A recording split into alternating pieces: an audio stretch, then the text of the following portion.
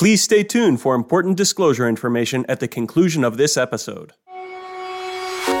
Welcome to the Investing Insights podcast from Morningstar. In this week's podcast, David Harrell and Dave Sekera share insights on dividend stocks in 2022. Amy Arnott and Susan Jabinski give us tips for retirement savings.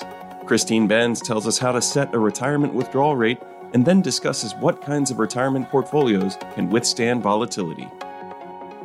Let's get started. Here are David Harrell and Dave Sekera from Morningstar Research Services. Hi, I'm David Harrell, editor of the Morningstar Dividend Investor newsletter. I'm here with Dave Sekera, Morningstar's market strategist. Dave, you've been market strategist since 2020, I believe. Can you share a little bit of your background and what you're doing prior to that? Oh, of course. So as you mentioned, I've been in this role for a couple of years now. But prior to that, I've been with Morningstar for about 12 years, and I've had a number of different analytical roles, mostly in the research area, covering both stocks, bonds, specifically corporate bonds. But overall, I'm starting to show my age. I've been in the finance business for 30 years now, and again, at some point in time in my career, I think I've covered just about every security under the sun, whether it's been stocks, investment grade bonds, high yield bonds, levered loans, options. So I think that's given me a pretty good background, for the market strategist role. That's great. So dividends.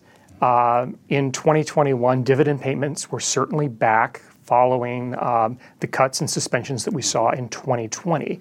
I believe according to Dow Jones, total dividends paid by the S&P 500 were up.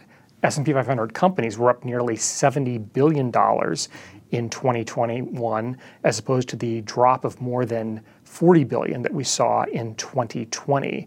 What's your take on dividend trends for 2022? What do you expect to see? Well, I think like everything else, the key for 2022, a lot of it's just going to be normalization, whether that's normalization in the markets, whether that's normalization in consumer behavior, normalization as far as our economic outlook. So again, getting back to dividend payments specifically, what I'm looking for this year is, there's still a few companies out there that I think need to get back to where they were, pre-pandemic as far as paying out, the percentage of typical earnings in dividends. So there's still a little bit of that left to come, but really what I'd expect this year is more for dividends to grow in line with earnings. Okay. Now, in addition to increasing dollars devoted to dividends last year, we saw a record number of dollars devoted to buybacks or firms repurchasing their own shares. Do you think that trend will continue? And what are your general thoughts on capital allocation? And is there any possibility that a proposed tax on buybacks, if implemented, would have any effect on capital allocation decisions?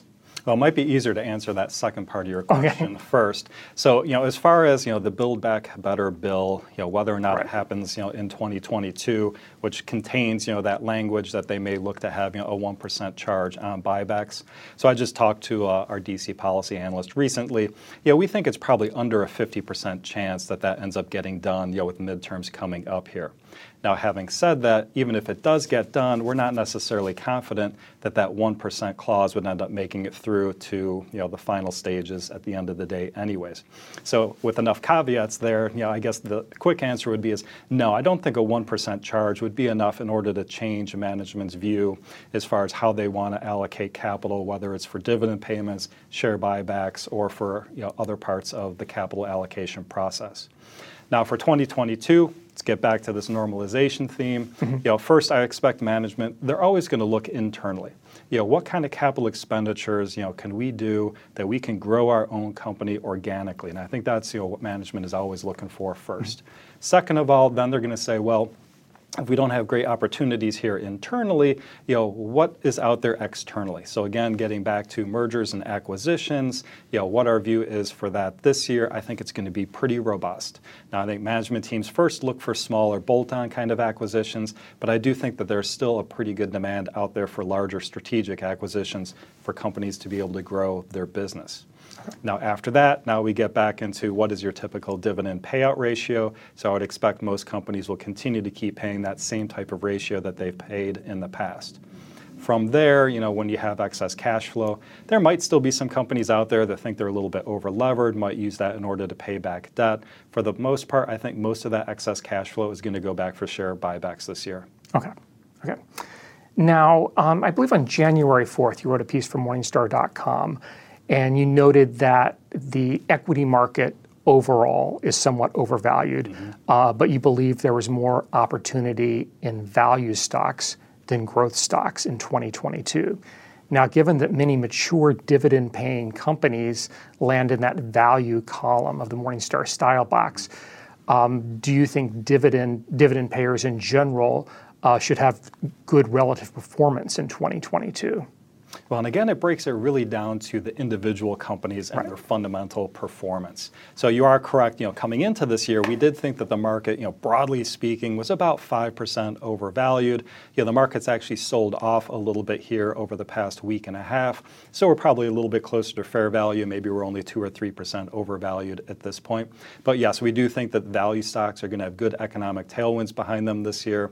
We do see a lot of, undervalued opportunities for investors, in that space, both for high dividend paying stocks as well as for stocks that don't pay dividends. Okay. And in that report, you wrote about energy, and that's a sector that had a very strong performance in 2021. And at the beginning of the year, it was actually the most undervalued sector. This is also a sector where we see a number of higher yielding dividend payers. So what's your thoughts on the prospects for energy stocks in 2022? Well, we still think they're undervalued, but I have to caution that just based on the market movement already this year, the Morningstar Energy Index is up already over 10% this year. Right. So coming into the year, yes, we thought it was the most undervalued sector, probably by about 15% from a broad sector perspective. At this point, it's probably only like around 5% undervalued. Now, having said that, yes, there's a lot of very good, high-quality dividend-paying stocks in the energy sector. And really, this is also a good opportunity to just learn how to use Morningstar tools.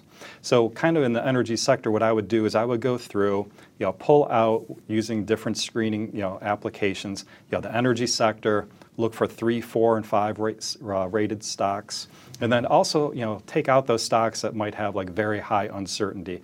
Companies that maybe they're paying a good dividend today, but maybe more volatile in the future, and could be those that you might, consider that they might pull back on their dividends, in a down cycle. Got it. From there, you can rank them, from a price to fair value, and then also rank them by dividend. And that helps, I think, give investors, a wide choice of different types of stocks, within the sector that might fit within the constraints of their portfolios. Great. Now, finally, are there any other sectors or individual names you'd want to highlight, either from a current yield perspective or based on their potential for dividend growth? Sure, there's a number of different ones out there, and I think it's interesting to look for different types of opportunities. So one that I would highlight right now would be AT&T. So for me, when I look at AT&T, I think there's actually a hard catalyst there in order to improve, shareholder valuation. So a new management team, new CEO took over in mid-2020, and he wasted no time in order to really go in and put his print on that company. So they've done a number of different corporate actions. Probably the most important, in my view, would be is that they're spinning off their Warner Media subsidiary. And we think that's really going to help that company unlock shareholder value, as well as really be able to refocus that business back on kind of that communications part of the business that they kind of lost that focus a number of years ago. Now, I do have to caution investors that we do think that they're going to cut their dividend. And in fact, they're probably going to cut their dividend about in half from where it is today. Now, it is one of the highest dividend-paying stocks under our coverage today. Once it gets cut, it'll probably be somewhere close to that 4% range, close to competitor, Verizon. Right. But we think that stock's trading at a 27% discount from fair value. And so in my mind, I think it's kind of the best of both worlds, where you're still going to get, a good solid dividend payment, but you're also getting an opportunity of buying a stock that, we think is undervalued and, should accrete over time for long-term investors. Got it. Other opportunities that I'm looking at today, like maybe in the consumer defensive sector, I look at like Kellogg and ConAgra. It's interesting, both of those stocks are rated 4 stars. They're both trading at a very, similar discount to our fair value estimate, and they pay a very similar, dividend yield today. However, for me, I would much rather look at Kellogg because we do rate Kellogg with having a wide economic moat. And so when I'm looking at how things, could play out in the future, while inflation is running hot today, we do think it will start to moderate later this year. But if we're wrong and inflation is more persistent, I'd much rather be invested in those companies with a wide economic moat, because those are going to be the companies that have the pricing power to be able to pass through their own cost increases to their own consumers, be able to maintain their margins. And even if the rest of the market is selling off because of inflation, those are the ones I would expect to hold their value. Yeah, and as we saw in 2020, the moat does not guarantee a dividend, but I believe at least in that year, the wide moat firms were the least likely to cut or suspend their dividends, whereas your no moat firms were the ones that were most likely to have to make a cut or even suspend the dividend. Exactly. Okay, great. And another one too is, oftentimes, investors will look at utilities almost as like a fixed income substitute. Right. So that would be another sector where, I would highlight, doing some of these different screens where you can look for those companies that we think, are going to be attractive from both a valuation point of view as well as from a dividend point of view. Well, actually, I have one last question, and that is we're certainly experiencing higher inflation these days, and we keep seeing the headlines that the Fed is going to raise short-term interest rates. How might an increase in short-term rates like that affect the prospect of dividend stocks? Well, I guess maybe the first part of the answer there is yes, we are certainly seeing inflation run, pretty hot these past couple of months. And in fact, according to our economics team, we're expecting inflation to continue to run hot for a few more months before it starts to moderate. But when you look at, the average inflation rate for the full year this year, we're looking at about 3.6%. Having said that, it will continue to moderate in the second half well into 2023. So then we're looking for inflation to drop all the way down to 1.4 before going back to more of like a normalized kind of 2.2, 2.3 long-term inflationary run rate. So yes, the Fed is definitely going to be raising rates this year. Market is certainly pricing in 3 rate hikes. I think you also need to make sure you put that into context that we are coming from a zero interest rate policy. So even with those 3 rate hikes this year, we're still only getting to 0.75 to a 1% Fed funds rate, which when you look at a historical long-term chart, the only time we'd ever been there before was during the global financial crisis, and never even had a federal funds rate that low in the past. So from my perspective, I don't expect increases in short-term rates really to impact those dividend-paying stocks. Got it. Well, thanks for sharing your insight, Dave, and I'm sure we'll be talking again. Great, thank you. Expand your investing horizons and look to the long term with Morningstar's podcast, The Long View. Join hosts Christine Benz and Jeff Patak as they talk to influential leaders in investing, advice, and personal finance. Search for and subscribe to The Long View today. Now, Amy Arnott from Morningstar Research Services discusses retirement savings with Susan Jabinski from Morningstar, Inc. Hi, I'm Susan Jabinski with Morningstar. Sometimes, despite our best efforts, we aren't able to save as much as we hope for retirement. How can you catch up? Joining me today to discuss some retirement catch-up strategies by life stage is Amy Arnott. Amy is a portfolio strategist with Morningstar. Nice to see you, Amy. Nice to see you too. So first off, how can investors tell whether their retirement savings are on track? Well, so one kind of rule of thumb you can use is looking at some salary-based benchmarks by age. And Fidelity has published research about this, which I've looked into, and I think these can actually be a pretty decent starting point for seeing if you're on track with your retirement savings. So the guidelines that Fidelity recommends are that you have at least 1 time's worth of savings equivalent to your salary by age 30, 3 times by age 40, 6 times by age 50, and then up to 10 times by age 67 or retirement age.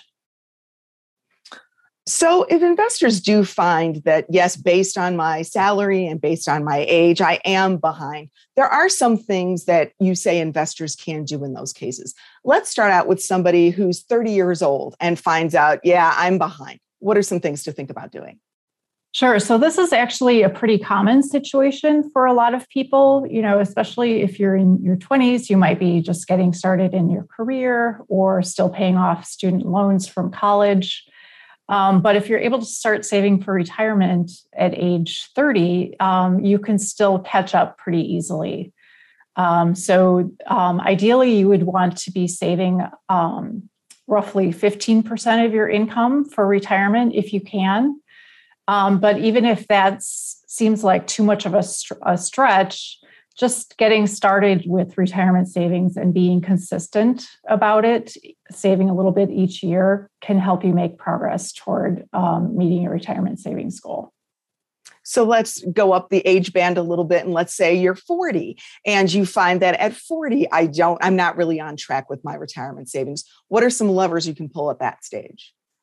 Right. So as you can imagine, it gets a little bit harder if you're not starting until midlife, around 40. But there are a few different levers you can pull. So one would be saving a higher percentage of your salary, so maybe 18% or so if you can manage that. Another option is maxing out your retirement savings contributions each year to your 401k. And third option would be taking advantage of catch-up contributions after you turn 50, which can also help you kind of close the gap for retirement savings. So let's talk about age 50, playing retirement catch-up, the older you get, and certainly by the age 50 is a little bit more difficult. What can you do if you're 50 and you look and say, oops, I'm behind? Right. So the three previous strategies I mentioned, increasing the percentage of salary that you're saving, maxing out retirement contributions, and also taking advantage of catch-up savings, which would allow you to contribute up to $27,000 this year if you're age 50 or over, can all help close the gap. But if you're not starting until age 50, you're probably going to have to also contribute savings to taxable accounts to help close the gap. And then by age 60, Amy, if you find you have a shortfall, what are your options? Well, again, you can just try to save as much as you can, including in taxable accounts. But if you haven't really saved a significant amount by age 60 and you're planning to retire within the next 5 or 10 years, you're probably going to have to look at some other solutions, such as maybe delaying retirement, continuing to work part-time during retirement, seeing if are ways that you can cut back on your living expenses, such as maybe downsizing to a smaller home.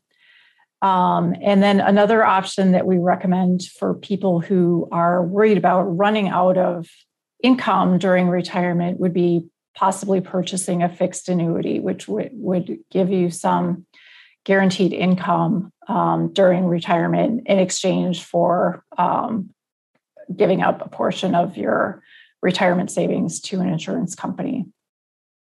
And Amy, in conclusion, regardless of what age you are and where you are with your retirement savings, you say that there's always something that you can do, right? Right. So, I know it can be a bit discouraging, especially if you feel like you're behind on where you should be or where you'd like to be with your retirement savings. But even taking small steps and being consistent over time can make a big difference. Well, Amy, thank you for your time today. We appreciate it. Sure. Great to be here. I'm Susan Jabinski with Morningstar. Thanks for tuning in. Next, Christine Benz from Morningstar Inc. shares her thoughts on retirement savings. Hi, I'm Susan Jabinski with Morningstar. Baby boomers are retiring in droves, but many of them are no doubt wondering about how much they can safely spend in retirement. Joining me today to discuss the topic is Christine Benz. Christine's Morningstar's Director of Personal Finance and Retirement Planning. Nice to see you, Christine. Thanks for being here. Hi, Susan. It's great to see you.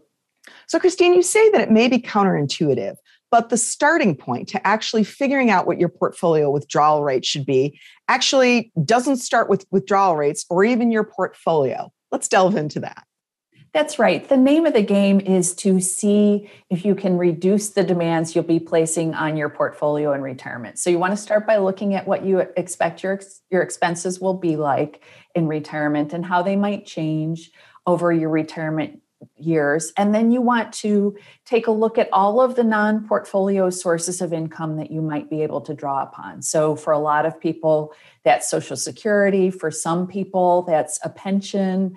Some people may have some sort of an annuity that is providing them with ongoing cash flows, or rental properties, or even working income. So you want to tally up all of those non-portfolio sources of income. And ideally, you can find some sort of a match between your non-discretionary expenses, your fixed expenses, and non-portfolio sources. And then that'll give you a lot more wiggle room and ability to be flexible when it comes to your actual portfolio withdrawals.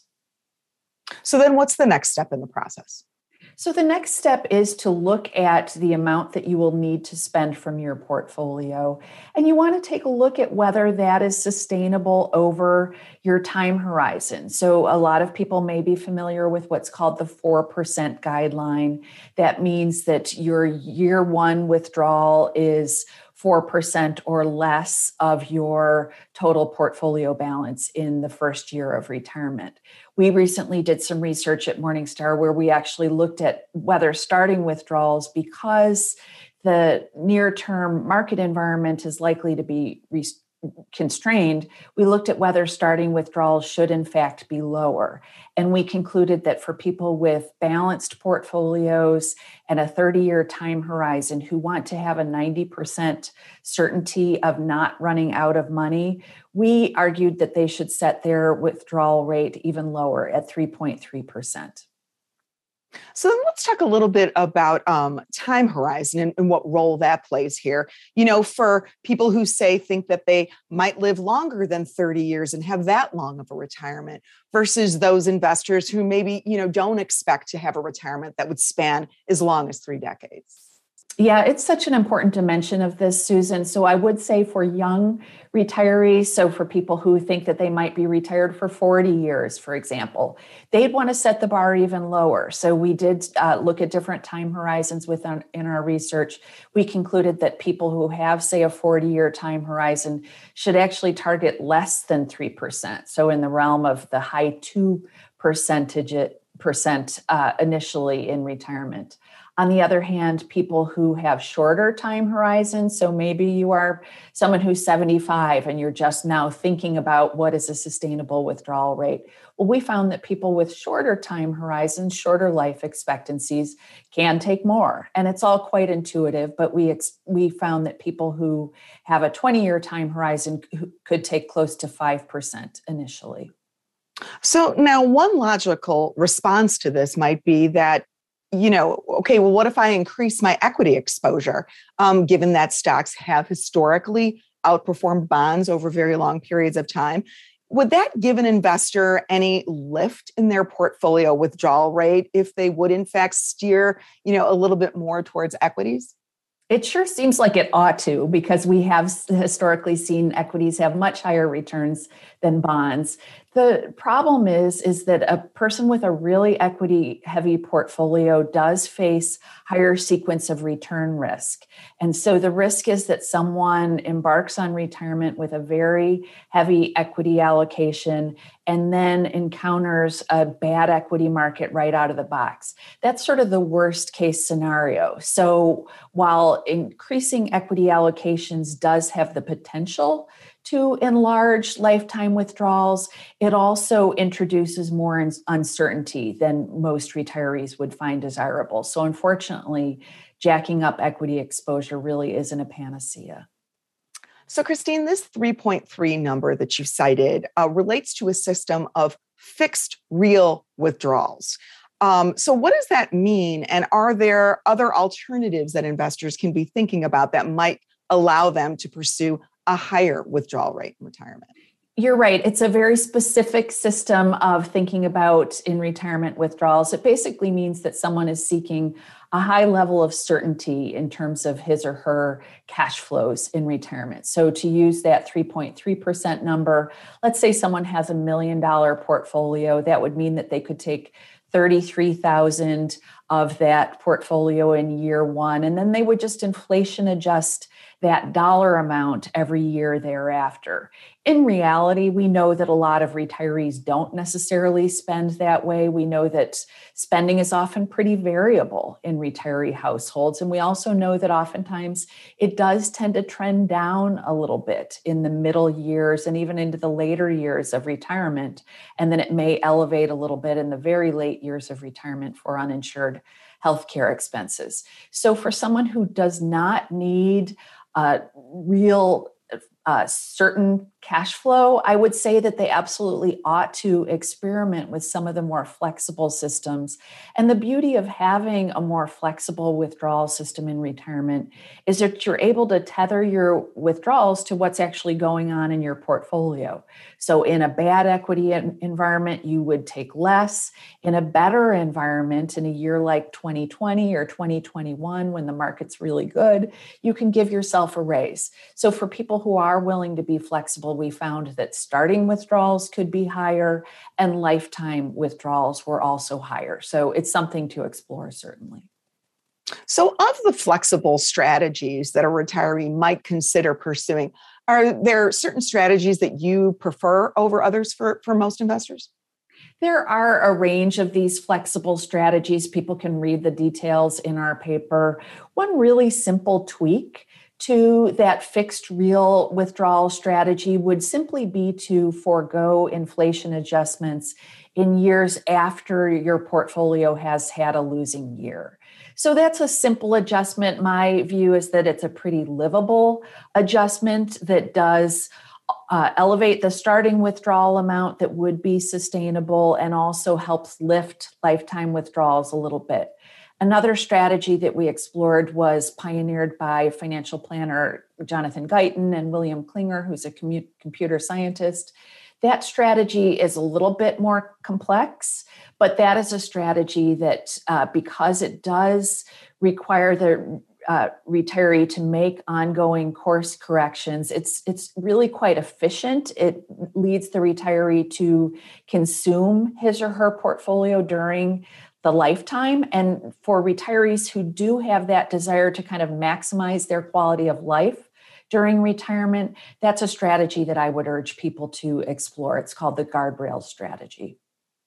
And then lastly, Christine, how often should retirees revisit their withdrawal strategies, their withdrawal rates?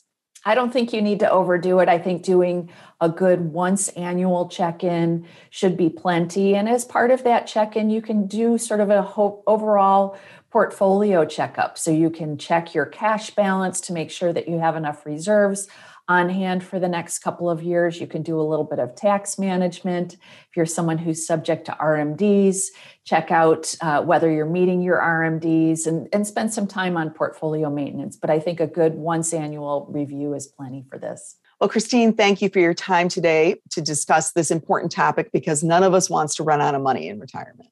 That's right, Susan. Thank you so much. I'm Susan Jabinski with Morningstar. Thank you for tuning in. And lastly, Christine Benz shares her insights on retirement portfolios and market volatility.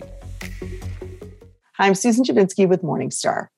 The markets have gotten off to a jittery start so far in 2022, and some investors may be wondering whether their portfolios are positioned appropriately if volatility persists. Joining me today to discuss the topic is Christine Benz.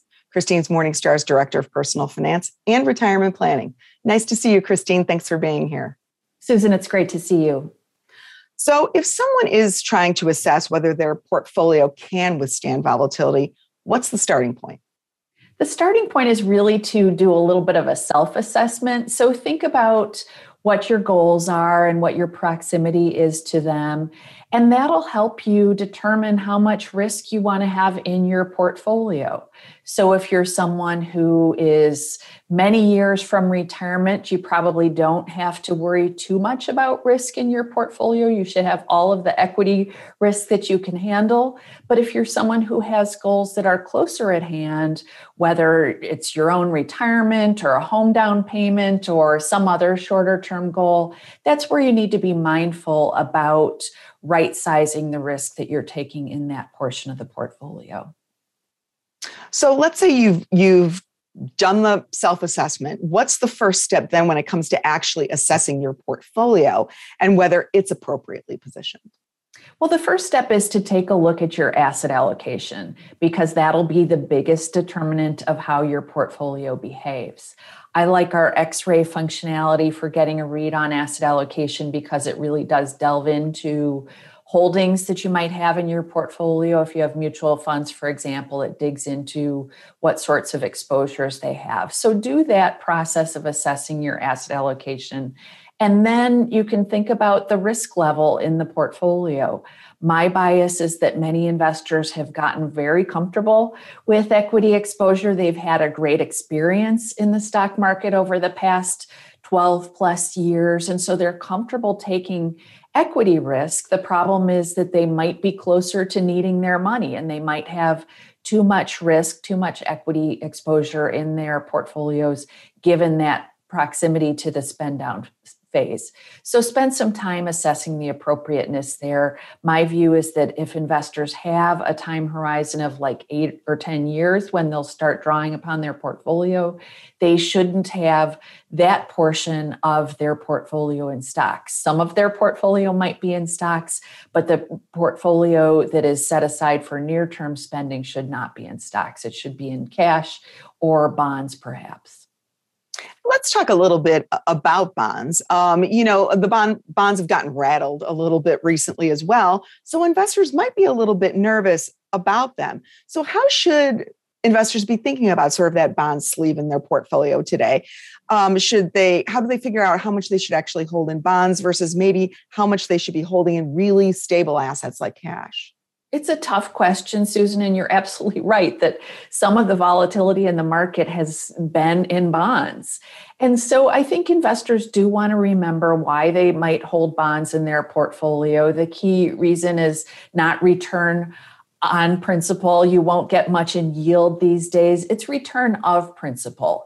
And over periods of 2 years or more, bonds, high quality, short and intermediate term bonds have been enormously reliable. But I do think that it's worth thinking about the interest rate sensitivity of the bond holdings you might have in your portfolio. I've often referenced what is called kind of a duration stress test, where you're finding the duration of a bond fund in your portfolio and you're subtracting out its yield because you get the yield. And the amount that's left over is roughly the amount that you might see that fund lose in a 1-year period in which interest rates went up by 1 percentage point. A big jump up in interest rates, but nonetheless something to kind of run your holdings through. I think that if investors run their bond holdings through this math, they're likely to come around to the thought that, yes, I might lose a little bit of money in my bond fund, but it's not going to be catastrophic. It'll be nothing like what equities have the potential to lose in a really bad bear market. So let's talk a little bit specifically about the equity portion of someone's portfolio. Are there strategies that investors should be thinking about to reduce the risk specifically in that stock portion of their portfolio? I think the key thing that you're looking for is diversification within your equity holdings. So you want that style box diversification. You don't want over concentration in individual stocks or in sectors. So that's the key way to help mitigate risk. We've had a long running rally in large growth stocks. They've been sort of at the epicenter of recent market volatility, but over the past 3 and 5 year periods, they have way outperformed value. If investors haven't taken a look at addressing their style box exposure, I think that's a good place to look today. And then especially people who are older and drawing from their portfolios, they might look at certain strategies, think about emphasizing, say, dividend growth stocks as a portion of their portfolios because they do tend to have a bit lower volatility than the broad market. So that gives them a way to participate in the equity market gains, but with slightly lower levels of volatility. So there are things you can do around the margins as well. And then, Christine, what about some other asset classes or alternative investments that maybe are meant to take the edge off when both stocks and bonds aren't doing very well? What do you think of those? Yeah, alternatives haven't had a great run, and arguably they just haven't had a great environment to shine because we have had such strong gains from traditional assets. That's not really when you would expect to see alternative assets perform well. But I do think that most investors, if they want to keep their portfolios pretty plain vanilla and pretty low cost, they'll do fine as long as they mind the time horizon for their portfolio's allocations. They probably don't need a dedicated allocation to alternative assets. The products have tended to be somewhat high cost, and at the end of the day have tended to deliver a risk-reward profile kind of between stocks and bonds. So I don't see them as must-have categories for investors. But for investors who want to maybe maintain a small allocation to an alternatives fund, it's probably not a disaster either if it gives them peace of mind and gives them a sense of comfort with their portfolios. Well, Christine, thank you for your time today and for your tips for how to sort of think about volatility, whether it's short-term or longer term in your portfolio. We appreciate it. Thank you so much, Susan. I'm Susan Jabinski. Thank you for tuning in. That does it for this week's Investing Insights podcast from Morningstar. We hope you have enjoyed our program and we welcome your feedback. Please send your comments and questions to podcast@morningstar.com. From everyone here at Morningstar, thanks for listening. This recording is for informational purposes only and should not be considered investment advice. Opinions expressed are as of the date of recording. Such opinions are subject to change. The views and opinions of guests on this program are not necessarily those of Morningstar Inc. and its affiliates. Morningstar and its affiliates are not affiliated with this guest or his or her business affiliates unless otherwise stated. Morningstar does not guarantee the accuracy or the completeness of the data presented herein. The podcast is for informational purposes only and should not be considered tax advice. Please consult a tax and/or financial professional for advice specific to your individual circumstances. Morningstar Research Services, LLC is a subsidiary of Morningstar Inc. and is registered with and governed by the U.S. Securities and Exchange Commission. Morningstar Research Services shall not be responsible for any trading decisions, damages, or other losses resulting from or related to the information, data analysis, or opinions or their use. Past performance is not a guarantee of future results. All investments are subject to investment risk, including possible loss of principal. Individuals should seriously consider if an investment is suitable for them by referencing their own financial position, investment objectives, and risk profile before making any investment decision.